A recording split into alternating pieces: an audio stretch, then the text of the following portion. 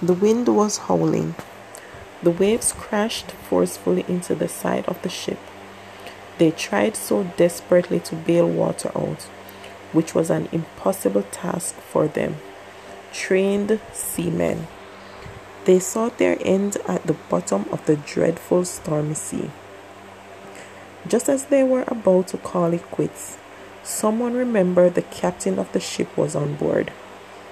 They wake him from his slumber. "Captain, do you not care that we perish?" they asked. He calmly got up, looked at them, and with a raised hand with his breath spoke, "Peace, be still." And instantly, what had seemed impossible became possible. The disciples were blown away. I am blown away just recalling this amazing experience recorded in Scripture.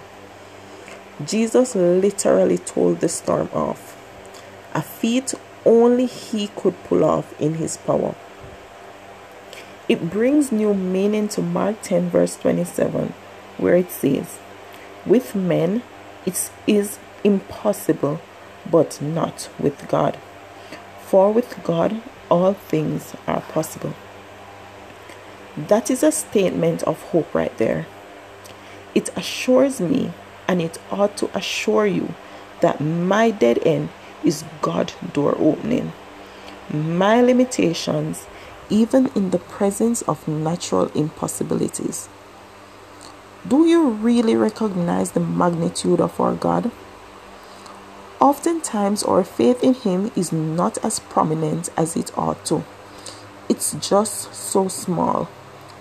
Maybe we feel our problem is so big that He can't solve them. Oftentimes, our faith itself holds us into believing we have it under control and we can handle it. But we couldn't be more wrong.